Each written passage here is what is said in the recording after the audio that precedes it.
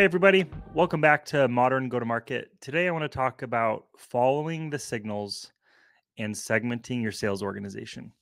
Over the past 7 or 8 years, I've spent a lot of time leading growth companies and figuring out the best way to, raise sales bookings without just doing the classic, arbitrary raising of sales quota, which we still see way too many companies doing, in my opinion.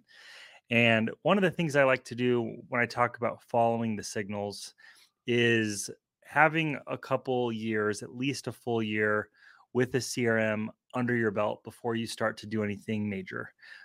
One of the things I really like to do is kind of measure sales capacity. And in the past, for me, that's really been a combination of understanding how many demos a week can really, well ramped and capable salesperson run on your team. Within that, how many outbound touches does it take for your team, whether it's SDRs or your account executives, require to generate new pipeline? And if hitting, these metrics, both on outbound and at bats or demos, realistically, what kind of quota can you see a good salesperson attain?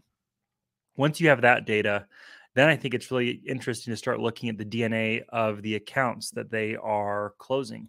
Are they really only focusing on the big accounts? Are they really only focusing on the small accounts? Are they maybe only focusing on a fraction of their territory if you're on a territory versus just traditional account model? And then within this, you start getting a lot of data, which becomes signals.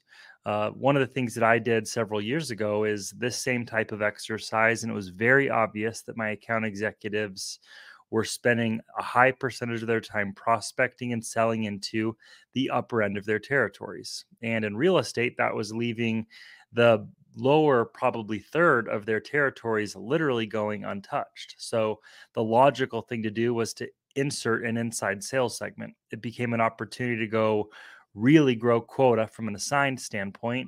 And my field or enterprise team did not feel like they were getting cannibalized at all.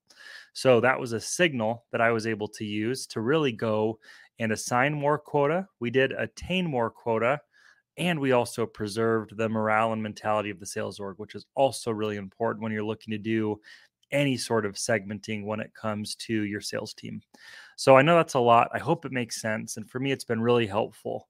Have some data, follow the signals, and then use that to segment however you can without just arbitrarily raising quotas.